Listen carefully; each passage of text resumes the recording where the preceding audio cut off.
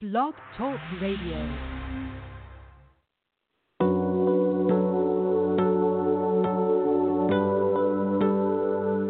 Welcome to the Mystical Matchmaker podcast.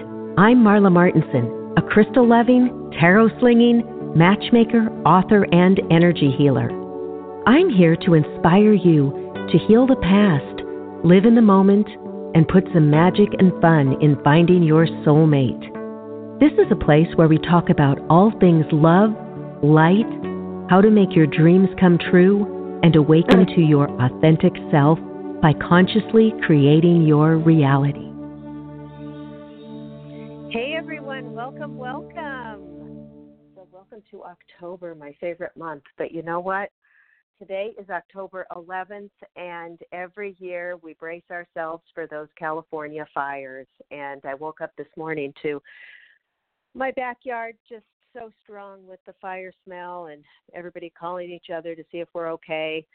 Luckily, where I live in Lake Balboa, we don't get the fires coming right here, but they get, about 12 miles from us. So I'm so happy to be doing a fun podcast to take my mind off of that. But it's a beautiful sunny day, and I have a really special guest for you today. As you know, I love memoir. Memoir is my favorite genre. I've written 3 memoirs myself, and I always get excited when I find a new memoir to read. And my guest today has written 3 memoirs as well. Excuse me. And they're books that follow each other, so it's a trilogy. And I'm just going to tell you about my guest, and we're going to get right into her adventure because it's so inspiring for all women. Born in Tanzania, East Africa, Nhambu, she prefers to be known by her Sukuma name, sustained her spirit through dance and kept alive her dream of further education in the United States. Here, in the U.S., she created a popular workout based on African dance called Aerobics with Soul. And in Africa's Child, the first book of the Dancing Soul Trilogy, Nhambu tells her story from birth to her departure from Africa. And then she goes on to follow her life. It's just absolutely fascinating. So I'm going to bring her on right now. Hello, Nhambu. How are you? Hello, Marla. I'm fine. Thank you. Thanks for being with me. So tell us about this trilogy and what inspired you to share this, because it's quite an undertaking, these books. I mean, it's just, I know what it takes to write one, and I'm so impressed that you got your beautiful story down. So tell us a little bit about it and how, you started off in an orphanage, and just give us a little bit of the background there of your childhood. All right. Thank you. It was hard, as you say, to write my story. It took me 25 years to get it done from the time I started because I was very insecure about writing. English was not my language. I was so afraid I would come across as a second grader or something, but the story wanted to be written. It needed to be written. And I felt that I was chosen. I was chosen to tell this story. And I end up telling my own personal story, but it also reflects on the stories of the other orphans who are in the same orphanage as me. So the book, of course, the premise of the whole book of my story is that in Tanzania those days, of course, 75 years ago when I was born, mixed-race children were not very well accepted in the African society. And they, of course, were also not even acknowledged in the white society or the white fathers who, for the most part, were the ones who fathered us. So very often we were hidden, and some of us would live and die without ever seeing the sun or anything. And I've always been very grateful that I was not one of those people who just lived in darkness. About 1932, a Catholic order of nuns called the Precious Blood Sisters from Germany came to Africa, and they opened up an orphanage for mixed-race children. So word got around the country that there was a place for us now, and we came from out of the woodworks, every age, every size, from, let's say, 3 to 7, 9, 13, 20, 25. Everybody descended on this orphanage, which was called Kipungilo, and the nuns, the German nuns, were going to take care of us. I was brought there when I was only 3 days old. So my whole life in Africa and overall was the orphanage was my home. The nuns, and tell us, to wait, sorry to interrupt, but what happened? Was your mother have an affair with a white man, or was she raped, or what was the story? Why were you, Yeah, do you want me to tell you the whole story? It's really quite a mystery, because at the time, until I left Africa when I was 19, I didn't know any of that. So I couldn't, I could tell you, but that is covered in book 2 and in book 3. But when I was in the orphanage, I was told I had no parents. I was a true orphan. But it turns out, too, many of the kids in the orphanage were not all true orphans. Some of them had parents who loved each other. They were mixed race and they were married, but their children were equally not accepted in the society. So they brought their children there. Those have children. We were the haves and the have-nots. The children went for holidays, the ones that had parents, and those of us who didn't just stay there. So my story really gets kind of interesting, but I would have to be jumping to answer your question. I can answer it if you want for me to tell you how I went. It doesn't have to follow the exact timeline, and it's a half-hour show, so we'll just get into some of the juicy parts, and then people can get your book and okay, the juicy parts. Yeah. Okay, I'll just go ahead then and just kind of tell the story in a nutshell. Yeah, because Nhambu, I cannot imagine having a child that you love, and because society does not accept them, that you have to go and drop them at an orphanage. I mean, this is just blowing my mind here. Yes, and that's really kind of how it was. So I was at the orphanage for all those years, and as we continue, so many things happened. I went away to an African school, and I was lucky to be one of the few chosen people to go to an all-African, meaning they were not mixed, secondary school, which was about 200 miles away, and it was run by American Maryknoll sisters this time, also Catholic.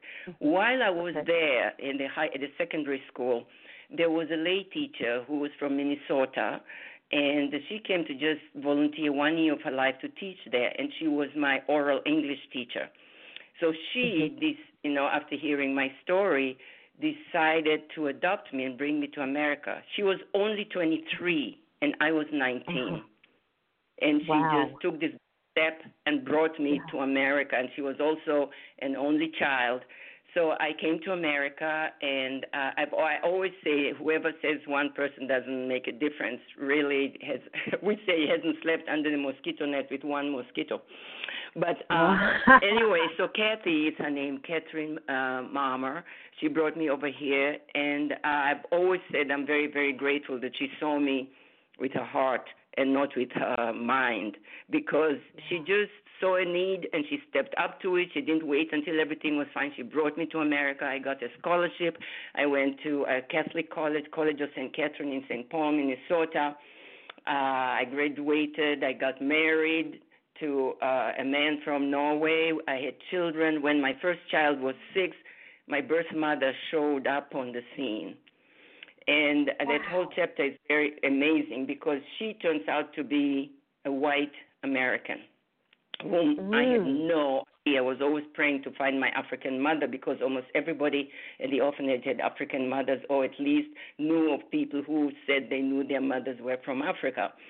Anyway, so she, she came to the scene, and she told me only a very few things about myself, but she introduced me to my half-brother, who was raised in Africa also. He went there with his parents when they were 2.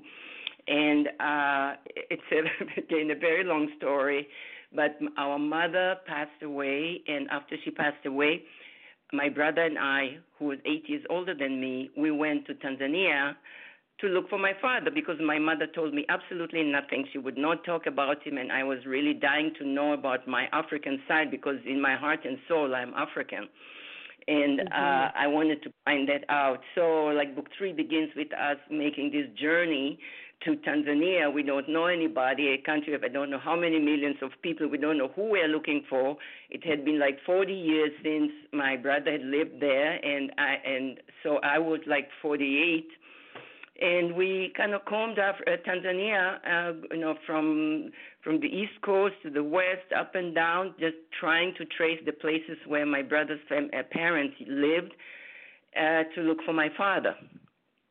Yeah. So that all goes in book 3, and as it turns out, it's just a whole series of coincidences that happen that in the end I do find him. And his name is Nhambu, and that's why when I met him, I took my children to go and meet him too, and he really wanted his name to live in America. That's what he said. So that's why, even though my name now is Maria Nhambu, there's a whole saga in my book about all the different names I took as a child because I did not know my last name. So finally, at age 48, I finally know who I am, and so I decided to take Maria Nhambu, and my kids also have added Nhambu to their names. That's kind of, in a nutshell, is my story. Oh my God! I mean, it's phenomenal. And so, also there, in the questions that I was sent, there's a lot of different subjects here to bring up, and it says you had some abuse from some of the nuns and priests who should have been caring for you. Yeah. Well, there was lots of. Sorry. Yeah, go ahead. Go ahead. Talk about that a little. Okay.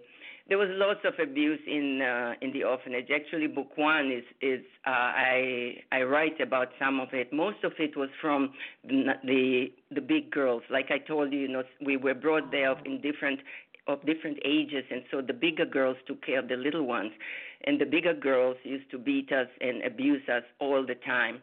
And the nuns also used, not all of them, but some of them used to beat us, as a disciplinary method. We were beaten with sticks, with blows, with you have you, when we were growing up.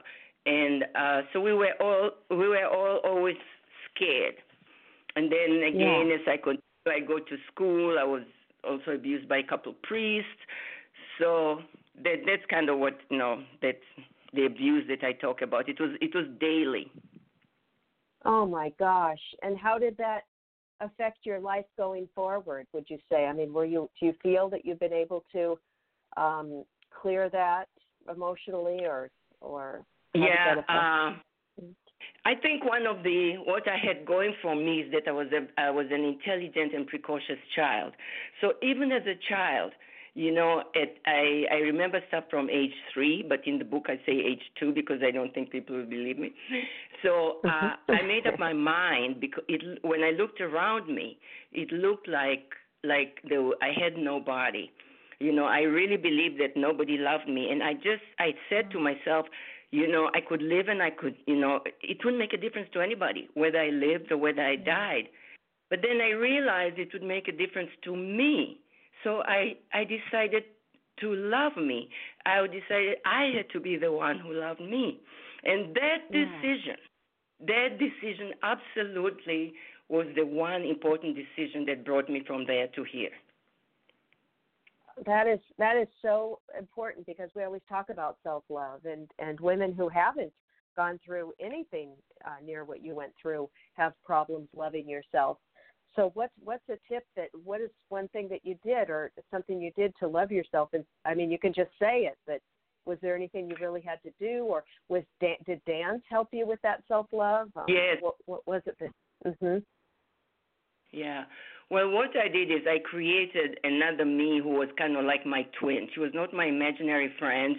We never played. Okay. I always talked to this particular person who was actually me. I was looking at me, and I called her Pet Mary, and she's very important in all my books because when I was little I was fat, and my name was Mary. And so they called me Fat Mary. The nuns called me Fat Mary, and I absolutely hated that name. So when I decided to love myself, I had to decide how I was going to do it. So I took that that name that I really hated, and turned it around, and I made her my friend. So Fat Mary became my friend, and I spent hours analyzing my life, talking with her, and she was my counselor and my consoler. She was always with me. She's still with me today because she is me. I see people. We all have our own Fat Marys. You know, when there's a problem, I always went to talk to Fat Mary, I looked within me for the answers because they were not out there. I couldn't depend on anyone. So I depended on me. And then I also found out that I really love to dance. So I used to sneak in the villages around there and dance with the Africans, and we were forbidden to dance the pagan way, so to speak, the African dance. If we wanted to dance, we were supposed to do the German waltz. So the dance really helped me express myself. And I also felt that I would be completely alone at the orphanage and would be doomed to live there forever if I didn't have an education. So I studied hard and I pursued an education. So between believing in education to better myself so I can leave the orphanage and then expressing how I feel, the freedom I felt when I was doing African dancing, you know, there's no right way, there's no wrong way to dance. There's only dance. That completely it cleansed me and it made me love myself even more. And then my Fat Mary, those tools really helped me believe in me, and I felt very strong that if I loved me, I couldn't lose. Right, absolutely. I love that. You know, when I was a little girl, I had very, very bright red hair and freckles.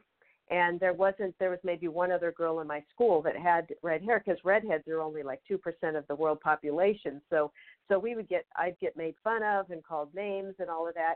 But Pippi Longstocking was a character that was very popular back then, and I would read the books about Pippi, who was a redhead, and she was a Swedish girl, and she was strong. She could lift up her horse right over her head, and she lived all alone because her parents, I don't know, instead of being in an orphanage. So I used Pippi as my friend that was like me. So it's interesting. I love that, finding either a part of yourself or a character to kind of relate to and be your friend. And that is really interesting. Yes, I think that really helped. And then the reason I'm finding out it was not only something that helped me then is that I don't know because I developed that habit to looking within me for solutions. Right. I continue to go there today because, you know, life continues and there's lots of problems and issues that come up all the time. I just find the first place I go is within myself to analyze and to see what can I do about it, what's my role in this, how can I get out of it, is it good? I'm so accustomed to dealing with things myself and solving my problems. Of course, we cannot, when others are involved in many ways that we cannot solve, but when it's involving me and how I feel about me, I always go inside because my biggest job, I decided as a child, was to love myself unconditionally. Right. And then when you came to America, was there in some racism there? Did you have to deal with that, or some, you know, was it just different? What was that like compared to Africa? Yeah, well, the racism is a little bit different. You know, when I came to America, one of the hardest things I had to do was there's a chapter in book 2 which is called Becoming Black. I had to learn to become an African American, to be a Black American, because even though I always considered myself African, I never considered myself Black per se. But when I was in college, you know, it was at the height of the civil rights movement, and while I was there, Dr. Martin Luther King Jr. was assassinated, and there was so much turmoil and unrest in the whole country and in our school discussions. I felt I was one of like two Black people in the whole school. I felt like people looked to me to explain things and to understand things, even though I was still learning English. I did not know, you know, the American culture, but I had to learn to function within a society that had an image of who I was because of my skin color. I had no choice in a way. I knew who I was, but if I was to function here, I had to become an African American so that I could know how to really function, like they say, when in Rome, do as the Romans do. And I realized, for me, late to my classmates, I had to kind of meet them where they were, what and how they thought of me. Mhm. Oh so, my gosh, what a task! Yeah, there were many issues, and there are many examples in my book of how that really hit me, that this is how I was being perceived, that I was more or less a representative of the Black Americans, even though I was as new and I didn't understand the culture. It didn't matter. So that all, to me, it just focused on the problem of racism in America being mostly skin color. When I found in Tanzania, it can be skin color, or in other African countries, but it was mostly a class, kind of or discrimination, because racism, of course, has something to do with race. But I found for us it was mostly class, how rich you are, how poor you are, how educated you were. But I found that in America, the class for the most part didn't matter. You'll find very accomplished, people, professionals in every field in America who are Black, but they're being discriminated just as much as me, who am nothing, who have not accomplished half of what they have. So it is very distinct in that way, because in America it seems to be primarily on the color of your skin, and of course the class and social status also enters at some point, but it is almost blindly just the color of your skin. Right. Yeah, because here, if somebody is well spoken and we can present ourselves any way and to be accepted, they're not going to dig into your past or family. So that part is good, but that based on skin color, it's terrible. So do you have any insights about the uneasy state of race relations now in America? How do you think it's changed since then? It seems like it's still and it not resolving very well. Well, it's funny, you should ask that question, because in a way, I'm just being very conflicted, because I'm being thrown way back in the 60s. It seems like with what is happening now here in America, it's like deja vu. I have been there before. I've lived through this before. I thought we've come a long way, but considering what is happening now, I'm having those same feelings that I had when I first came here. And I was so lost and confused. It's almost like, the pendulum has swung back, and we're trying again to get to the other side. Right. And it's interesting now with the politics, with the Democrats and Republicans so divided. It's almost like a racism thing again. You know what I mean? It's like it's a different situation, but it's like, I don't know. Humans always find a way to separate ourselves into groups that are against each other. They'll find any way. It's really sad. The energy around it is just very devastating. It really is, and I don't know, what to say, because my dream in Africa was to come to America, and I and I achieved so much of my dream. But when you come to America, I was just so in many ways I was very surprised to see the culture and the people who seemed to have everything, materially at least, and who seemed to be doing so well, and we emulated them, and we wanted to come to America. We wanted to be like the culture, the people over here, But when I came here and I lived for a while, and I started seeing all these racial and other conflicts that happened, one of the things that really stood out for me is that many of the Americans who were well-to-do materially and had families and had beautiful homes and all, they didn't have themselves. They were somehow deep down unhappy. I'm not saying all, but quite a few. I would think after they had achieved everything that they had achieved and become, and how life was so much easier, things would be easier for them. But I found the basic, very often when people are dissatisfied with their lives is they just don't know or love or appreciate themselves. Yeah. A lot of around our culture goes for as much money as you can make, a bigger house, a car, and people say when they visit some other countries where people don't have all of those things, but they see how happy they are just being together and enjoying a good meal, and it's stripping down to the basics of what's really important, and that's great. And so we don't have much time left, but just speak a little bit about your dance, what you created, that Aerobics with Soul, and do you teach it, or what do you do with that? Yes. Yeah. Aerobics with Soul is a fitness program that's based on African tribal dancing. As I told you, I really love to dance, and when I came to America, I just wanted to share something. I had received so much from Americans in every area in my life, from education, from hospitality, I received kindness and concern. I really wanted to see what do I have that they might have, or that I can give back, in gratitude for everything that has been done for me.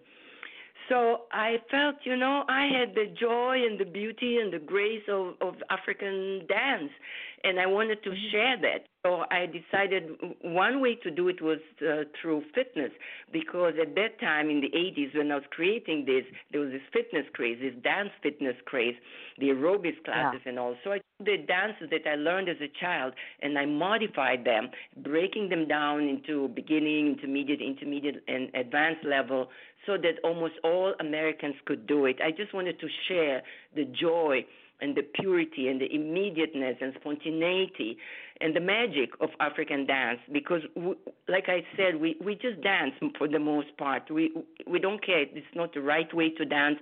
It's not the wrong way to dance. It's an expression. It's a self-celebrating expression. And I wanted to share that element of the African dance culture with the Americans, because I figured if I give them that, maybe I can give them a little bit of themselves. How beautiful. I know whenever I see the African dances, that everybody's just smiling. It's like the highest form of joy. It's so happy. You just want to do it. It's fantastic. Oh, my gosh. And I teach, and I've trained instructors, and I still teach, and I go all over, and that is exactly what I see. When I look at my class, I just see this pure joy that people didn't even know they had, but it is allowed in the class to just be you and express how you feel. Of course, I lead them in the movements and all, but I do really encourage everyone to be themselves as they do the movements. They won't look like me, like I won't look like them. They'll look like themselves, and accept it and do your best and be free. Send your mind on vacation and just let your body move. Oh, my gosh. Nhambu, this has been such a delight. The show went by so fast, but thank you so much for sharing. You guys, check out her website. It is linked up back at Blog Talk Radio, but it's marianhambu.com, MariaNhambu, and you've got to get her books and check her out. Thank you so much for sharing your story. I'm sending you much love. Thank you. This was really a privilege. I appreciate it. Oh, thank you. Bye, everybody. Bye. Lucky Land Casino, asking people, what's the weirdest place you've gotten lucky? Lucky? In line at the deli, I guess? Aha, in my dentist's office. More than once, actually. Do I have to say? Yes, you do. In the car before my kids' PTA meeting. Really? Yes. Excuse me, what's the weirdest place you've gotten lucky? I never win and tell. Well, there you have it. You can get lucky anywhere, playing at LuckyLandSlots.com. Play for free right now. Are you feeling lucky? No purchase necessary. Void where prohibited by law. 18+. Terms and conditions apply. See website for details.